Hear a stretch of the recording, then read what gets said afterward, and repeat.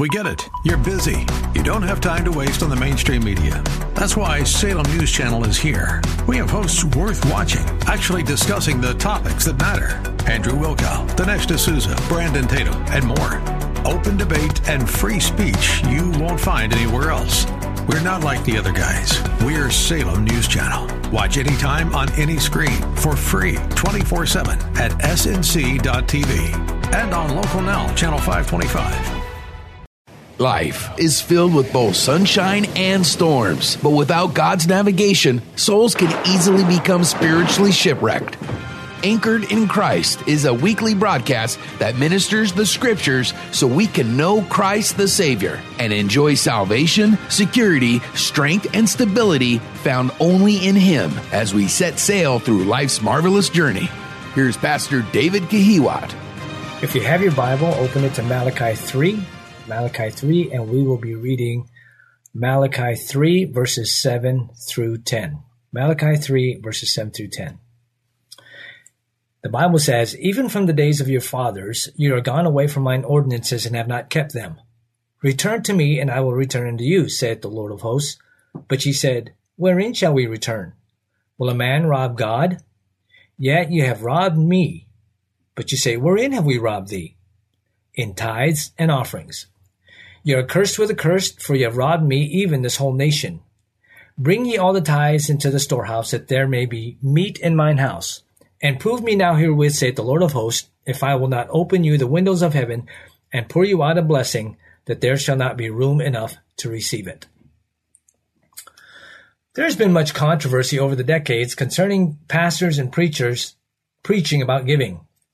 The reason is because of the scores of charlatans who get behind the sacred desk clothed in sheep's clothing and drain their flocks of God's money for their own personal gain. Well, by the grace of God, may that never be true of the under-shepherd of Anchor Baptist Church of San Diego. However, giving to God has always been in Scripture and therefore must be taught for the right purpose. Now, it would stand to reason that businesses are obsessed with making money because that's what businesses do. They are a for-profit organization. However, when churches ought to be obsessed with spreading the good news of the salvation freely provided by God, but instead are obsessed with making money, then sin lies at the door. Tragically, even Christians can become obsessed with money. I read a study that in 2015, it showed that per capita in America, Christians give to God less today than what believers gave during the Great Depression. At best, only 25% of a church congregation tithes. For the record, I have no idea who gives or even gives how much people give, and I have no desire to know how much people give. Money is not an evil thing. I've heard people say that money is the root of all evil. That's not true. 1 Timothy 6, verse 10 says, "For the love of money is the root of all evil, which while some coveted after, they have erred from the faith and pierced themselves through with many sorrows." There have been great men in the Bible who were rich, godly men who were rich. Abraham was rich, Job was rich, King David was rich, Solomon was very rich. You see, as the local body of Christ at Anchor Baptist Church, we should love the cause of Christ without having a love for money. However, understand this.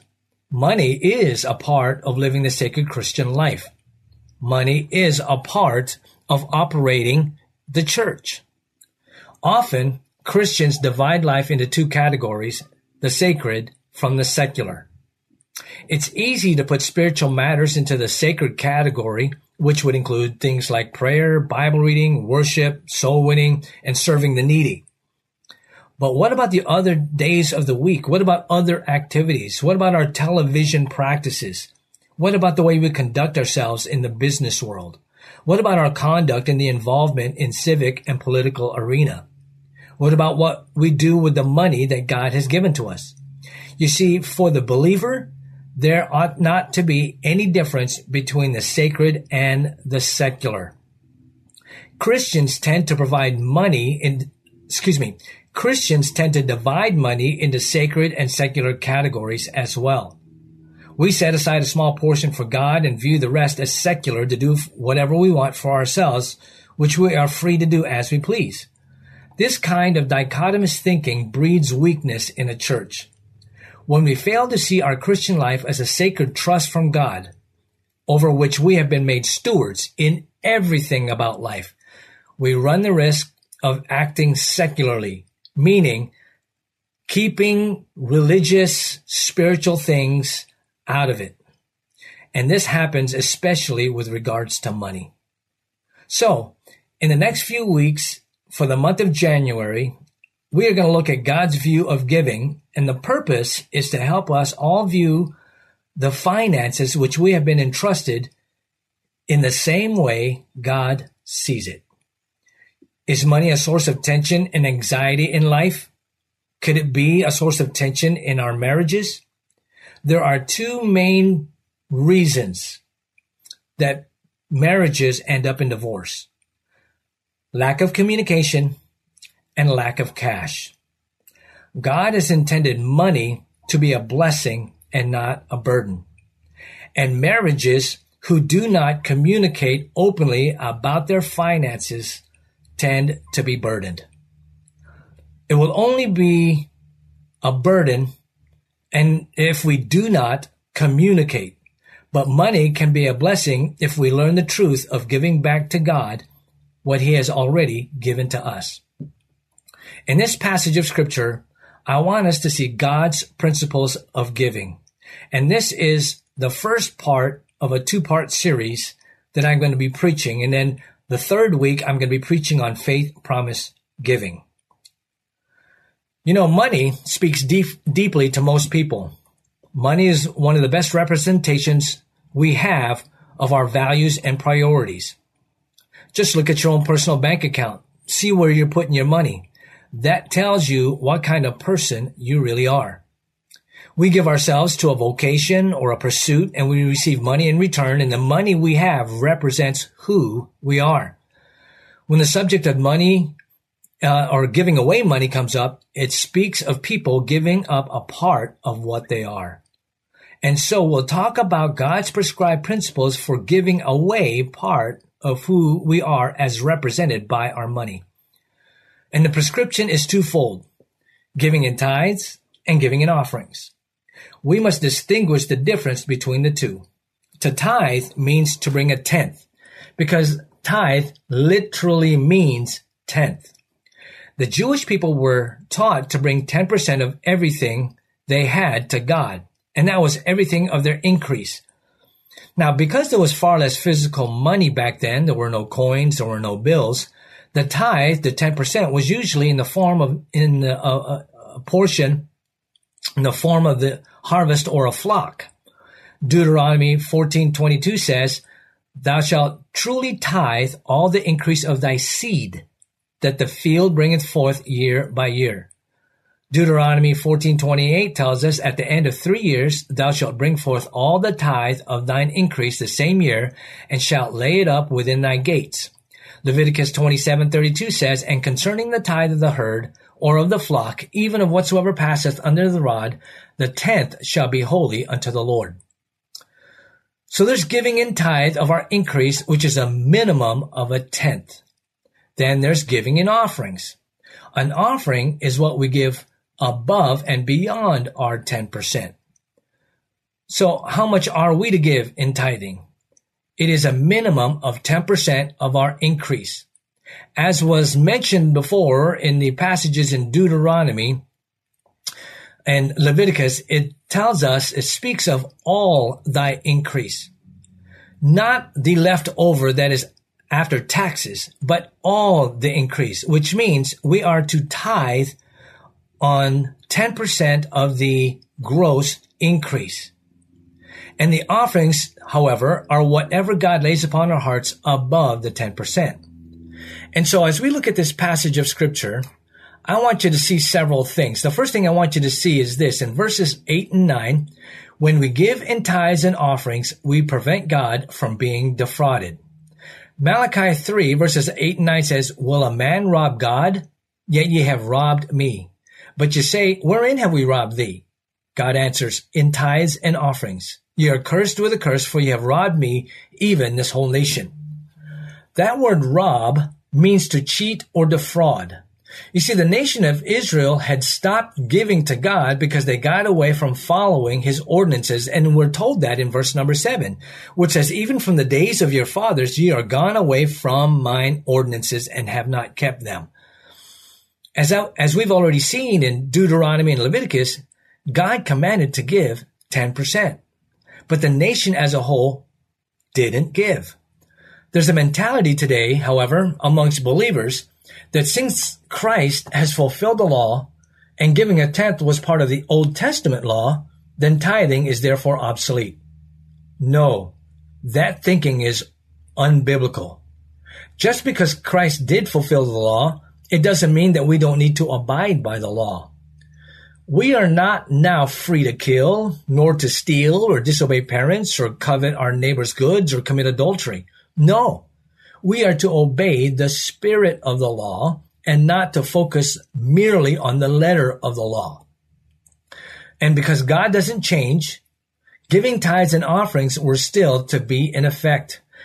Malachi 3 verse 6 says, for I am the Lord, I change not. Therefore you sons of Jacob are not consumed.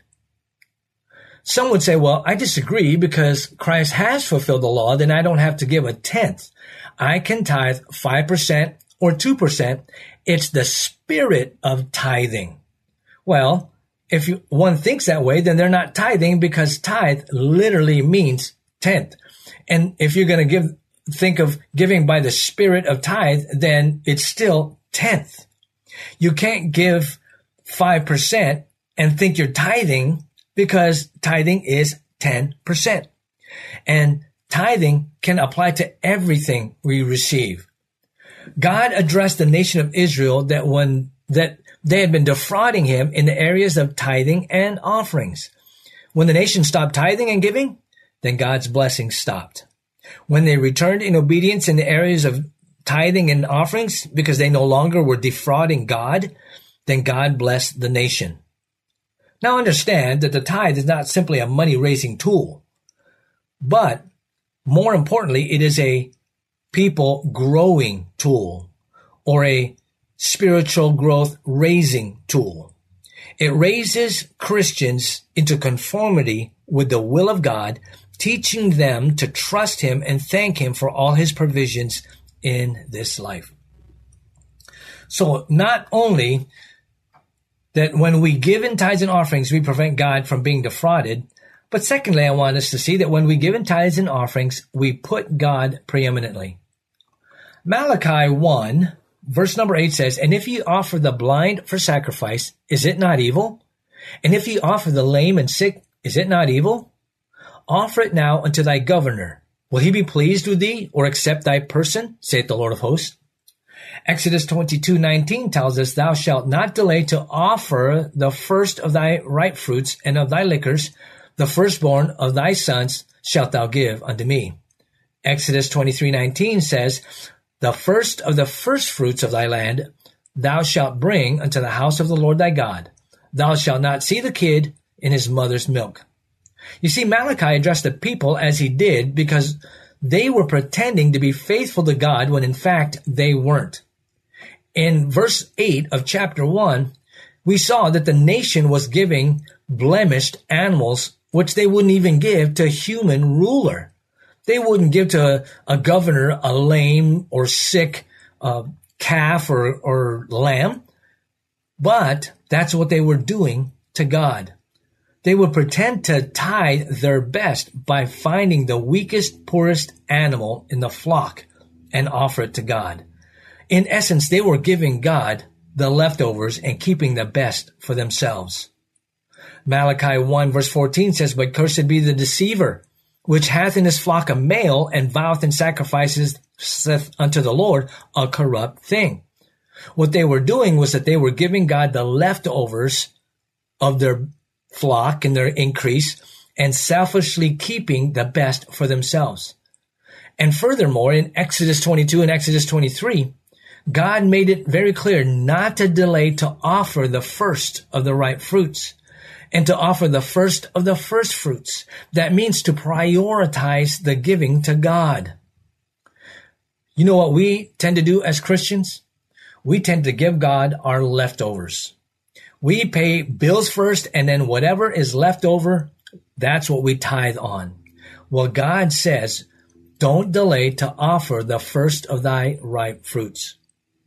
When Cain and Abel offered their sacrifices to God, many people have taught that Cain's offering was not accepted by God because it was a grain offering and God only accepted a blood offering. Well, that's not true because even in the book of Leviticus, God accepted grain offerings just as easily and willingly as he accepted blood offerings, the lamb offerings and the calf offerings and the flock offerings, the bird offerings. He would also accept grain offerings. But if you read in the book of Genesis that the problem with Cain was that not that he didn't give an offering or the right kind of offering, it was his heart that was wrong. Abel gave the first fruit of the flock. That means he gave the best, and right away he gave of the first fruit of the flock. Whereas Cain, he did not give the first fruits. He gave the leftovers, and God would not accept it. And this is what we often do as Christians. Many years ago, somebody gave me a poem entitled Leftovers, and it goes like this. Leftovers are such humble things we would not serve to a guest, and yet we serve them to our Lord, who deserves the very best. We give to him leftover time, stray minutes here and there. Leftover cash we give to him, yet few bills as we can spare. We give our youth into the world to hatred, lust, and strife. Then in declining years we give to him the remnant of our life. You see, God deserves the first and finest from each one of us. So let's give to God preeminently as our priority. Biblical tithing and biblical giving and offerings makes giving to God the priority and giving to him the best. And we don't delay. We have started in our practice at home that as soon as we get an income check, we tithe right away. We don't wait until after the bills are paid before we tithe. The first check that is written is giving to God. I've heard many Christians say that they can't afford to tithe. Well, in reality, you can't afford not to tithe. I have found that when Christians make tithing and giving offerings preeminent and a priority, then the financial struggles are often minimized, and then many times the financial struggles go away completely. Now, lest you think I'm perfect, I'm not. I've been guilty of holding back, but I've even recently heard someone say, I just keep forgetting to give tithes. What message does it send to God when we forget to give to him? It sends a message to God that he's not that important. Oh, we won't forget to check our social media. We won't forget to be on our phones. We won't forget to play on our video games. But when we forget to give to God, that sends a message that he's not that important. It sends a message that we haven't made him preeminent in our lives. Giving in tithes and offerings is a way of reconfirming our values and priorities to God on a regular basis, whether we give weekly or bi-monthly or monthly. Either way, don't give God the leftovers. Tithing to God and giving our offerings right away puts and keeps God preeminent and keeps us from defrauding him of what already belongs to him. So, not only that when we give in tithes and offerings, we prevent God from being defrauded, and not only do we put God preeminently, but thirdly, I want us to see that when we give in tithes and offerings, we prove God's promises. Verse number 10, the Bible says, Bring ye all the tithes into the storehouse, that there may be meat in mine house, and prove me now herewith, saith the Lord of hosts, if I will not open you the windows of heaven, and pour you out a blessing, that there shall not be room enough to receive it. The Bible makes it very clear that God is the one who provides for our income. Some people would say, well, no, I got the job myself. No, you didn't. God opened the door. God put it on the employer's heart to hire you. And it is that income that God gives to you. And if we do not remember that God is the one that gives it to us, then we're defrauding God. Deuteronomy 8, verse number 18 says, but thou shalt remember the Lord thy God, for it is he that giveth thee power to get wealth, that he may establish his covenant which he sware unto thy fathers as it is this day. You see, we are to remember God when it comes to our wealth. And when we do that, he establishes the covenant. He keeps his promises. Do you realize that God is more willing to prove himself to be faithful to us than we are? This is God's way of proving his promises, that he is faithful to hear us and to take care of his flock. Giving in tithes and offerings is a trust issue. It is a faith issue. One of the members of our church, Roger Sneeder, said that giving to God is a faith ministry. We give to God in obedience, and by faith we trust him to meet the rest of our needs. The best way to prove God is to honor him first, especially if it puts us in a tighter financial bind than normal. Isn't it interestingly true that when there's too much month at the end of the money, that we begin to pray and ask God to help us and get us through it? That sometimes is what God wants us to do, and the place he wants us to be in a place of trusting in him. God will honor and bless our efforts for our obedience to him. And I have found that many people who do not give in tithes and offerings tend to have financial problems. God will get his due in some way or another if we do not tithe or give in offerings. It may be a car repair. It may be a home repair. It could be a sickness and ends up in a doctor bill or whatever. Now, don't get me wrong. I'm not saying that just because you have car repairs or home repairs or you're sick and end up in the hospital, it means that you're not giving to God. No, I'm not saying that. But if you haven't been giving to God, that may very well be the reason why is because you've been defrauding him, and he is allowing these things to happen to get what he rightfully deserves. 100% of the things that we have, material things, time, relationships, they all belong to God. He allows us to be stewards of 90% of it. The other 10% belongs to him. I've also found that people who begin to tithe find it much easier to live on 90% of what they have than it was to live on 100%. Why? Because they budget and they are under control. Now, tithing to God to 10% doesn't mean that it's going to be pain-free. Part of the fruit of the Spirit is temperance, which is self-control. I find that when people give in tithes and offerings, they also tend to have better self-control of their spending habits. God has always proven himself to bless those who give, and he is a faithful and true God to his promises of opening the windows of heaven to pour out a blessing. Now, I want to close with this. For this portion, part 1. Psalm 81 verse 10 says, I am the Lord thy God, which brought thee out of the hand of Egypt. Open thy mouth wide, and I will fill it. You see, God promises that if we are willing to trust in him, put him first, keep him from being defrauded, and seek to prove his promises, open our mouths wide, he will fill it. That's a promise of God, and he will meet our needs. Next time, we're going to finish off the second part of principles of giving to God. If you're looking for a church family where you can serve, I'd like to invite you to Anchor Baptist Church of San Diego.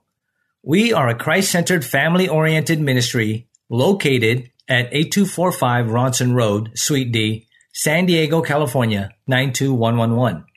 Our services start on Sunday for Sunday school at 9:30 a.m., and our morning worship begins at 10:45. Then we have a brief time of fellowship before we begin our afternoon service at 12:15 p.m. Our midweek Bible study and prayer time is every Wednesday at 7 p.m. And if you or anyone you know is struggling with a destructive, addictive behavior, Anchor Baptist Church offers an addictions recovery ministry, which is a Bible-based recovery program that provides freedom through the power of God and His Word. This program is called Reformers Unanimous, and we meet every Friday at 7 p.m. Also at 8245 Ronson Road, Suite D, San Diego, California, 92111. For more information, visit us at www.anchorbaptistchurchsd.org. That's www.anchorbaptistchurchsd.org. Or call us at 619-804-3413. That's 619-804-3413. You've been listening to Anchored in Christ with Pastor David Kihiwat. For more information, visit anchorbaptistchurchsd.org. Tune in next week at the same time for Anchored in Christ.